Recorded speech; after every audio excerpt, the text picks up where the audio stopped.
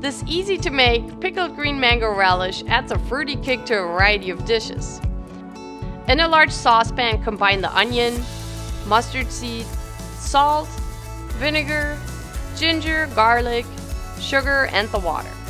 Mix to combine and bring to a simmer for about 5 minutes. Remove the ginger and garlic from the simmering mixture.